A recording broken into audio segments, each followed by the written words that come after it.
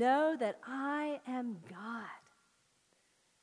It's hard to be still, isn't it? In our busy world, that place where we can just stop and ponder and know that God is God who creates us, redeems us, sustains us, is here with us. This morning, we were here at 6:30. We've been here 12 hours. Praise God. I'd love to be at church all day and all night. We could have a lock-in tonight, maybe. But the joy of this morning, as we offer to this community ashes to go, we had no idea who might show up. Well, the first folks that showed up were the guys to work on the roof. And you know, there's a dumpster right where we were going to have ashes to go. And we'd already thought of that. So I went up to them and I said, Señores, por favor, sirs, could you please move your trucks a little further out in the parking lot? Today is the day de las cenizas, the day of the ashes. And they said, ay, sí, gracias a Dios. Oh, yes, thanks be to God. It is that day. So they moved their trucks, and they said, oh, we're going to have to start working further back on the roof so we won't be throwing la basura, the trash, off the edges while you're doing holy things with people. But it is interesting that we had a dump there, and there are ashes, and there is dust, and Jesus himself gave his life on Golgotha, the dump heap. Amazing. So it was a very powerful start to the day. And they said, oh, and I said, would you like for me to put ash? And they said, sí, por favor, please. Yes, please. And they came and we offered en el nombre del Padre, Hijo, Espíritu Santo, que Dios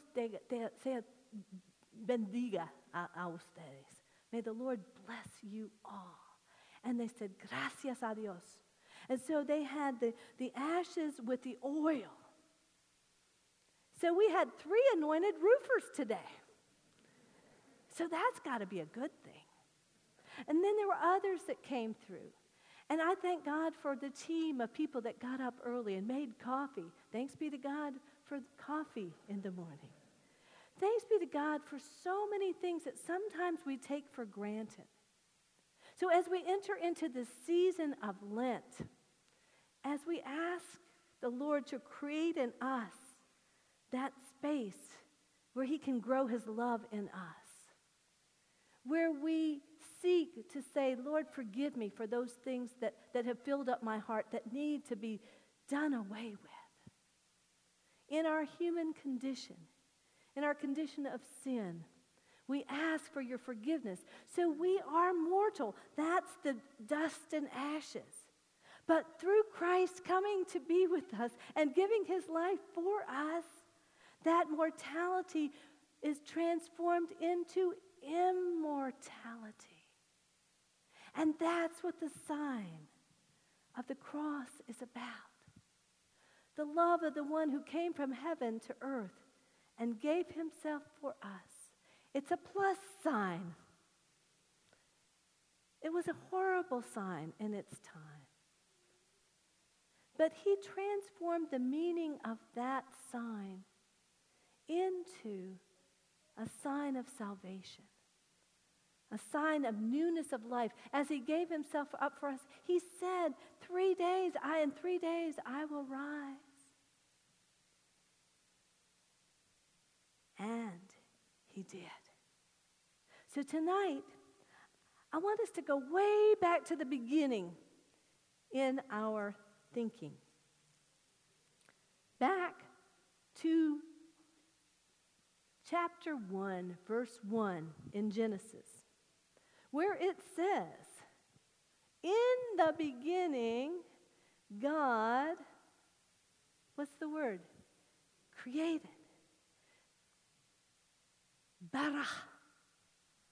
The next time that we see God creating in Scripture, it's a special word, out of nothing.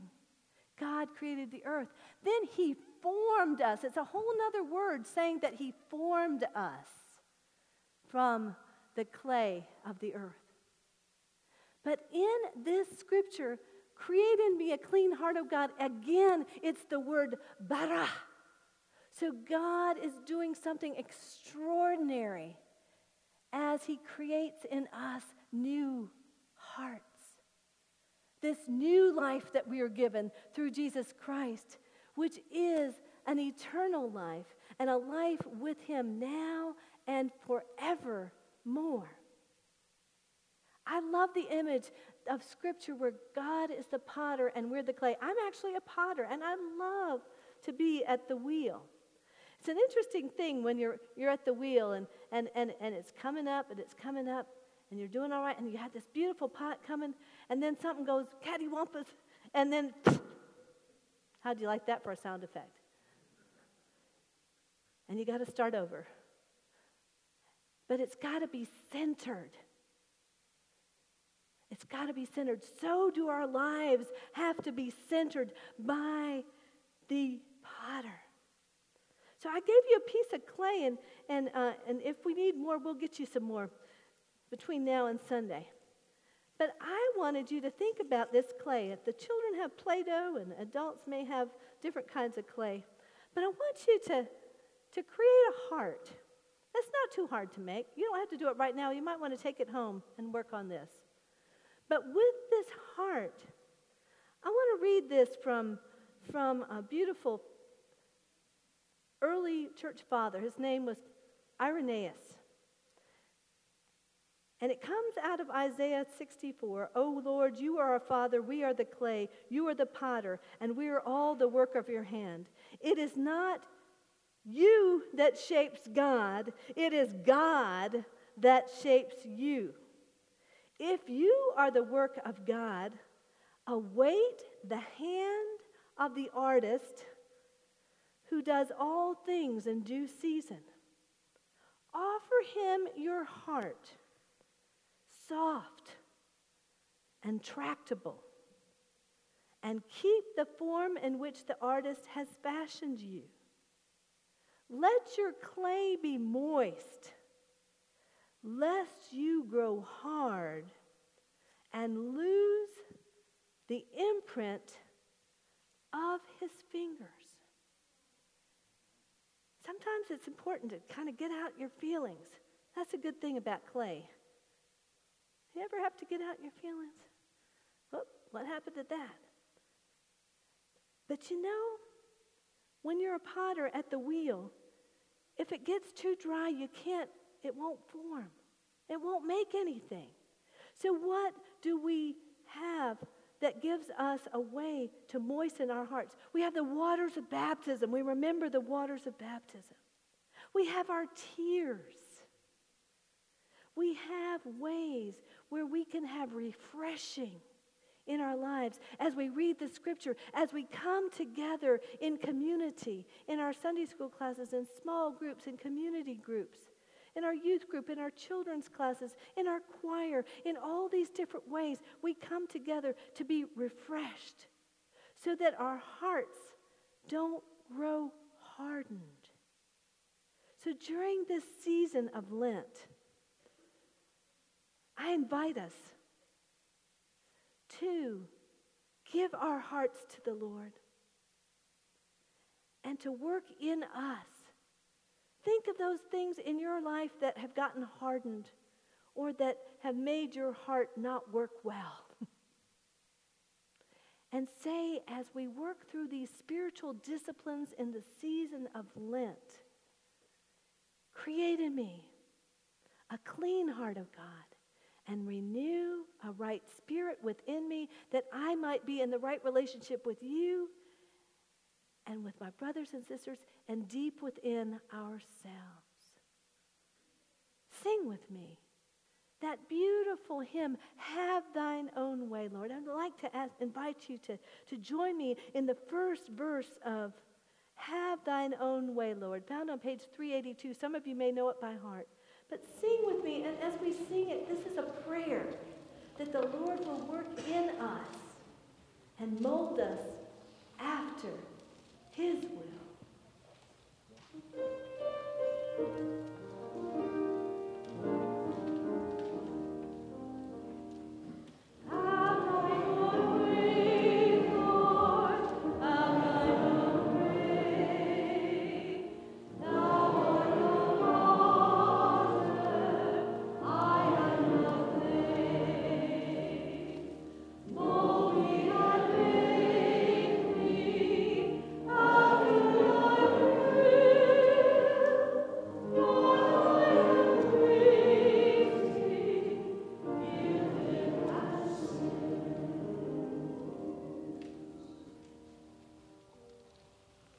Now, brothers and sisters in Christ, I invite you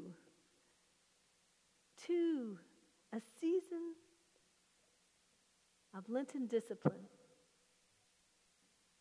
Dear brothers and sisters in Christ, the early Christians observed with great devotion the days of our Lord's passion and resurrection. And it became the custom of the church that before the Easter celebration, there should be a 40-day season of spiritual preparation.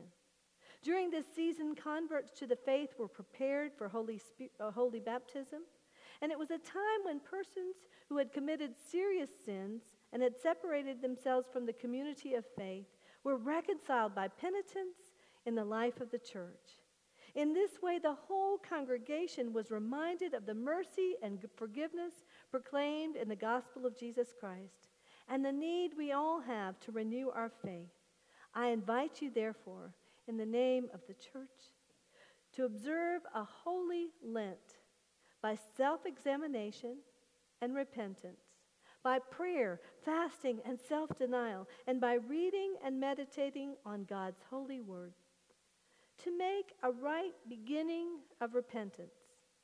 And as a mark of our mortal nature, may we bow before our Creator and our Redeemer. Thanks be to God. Amen.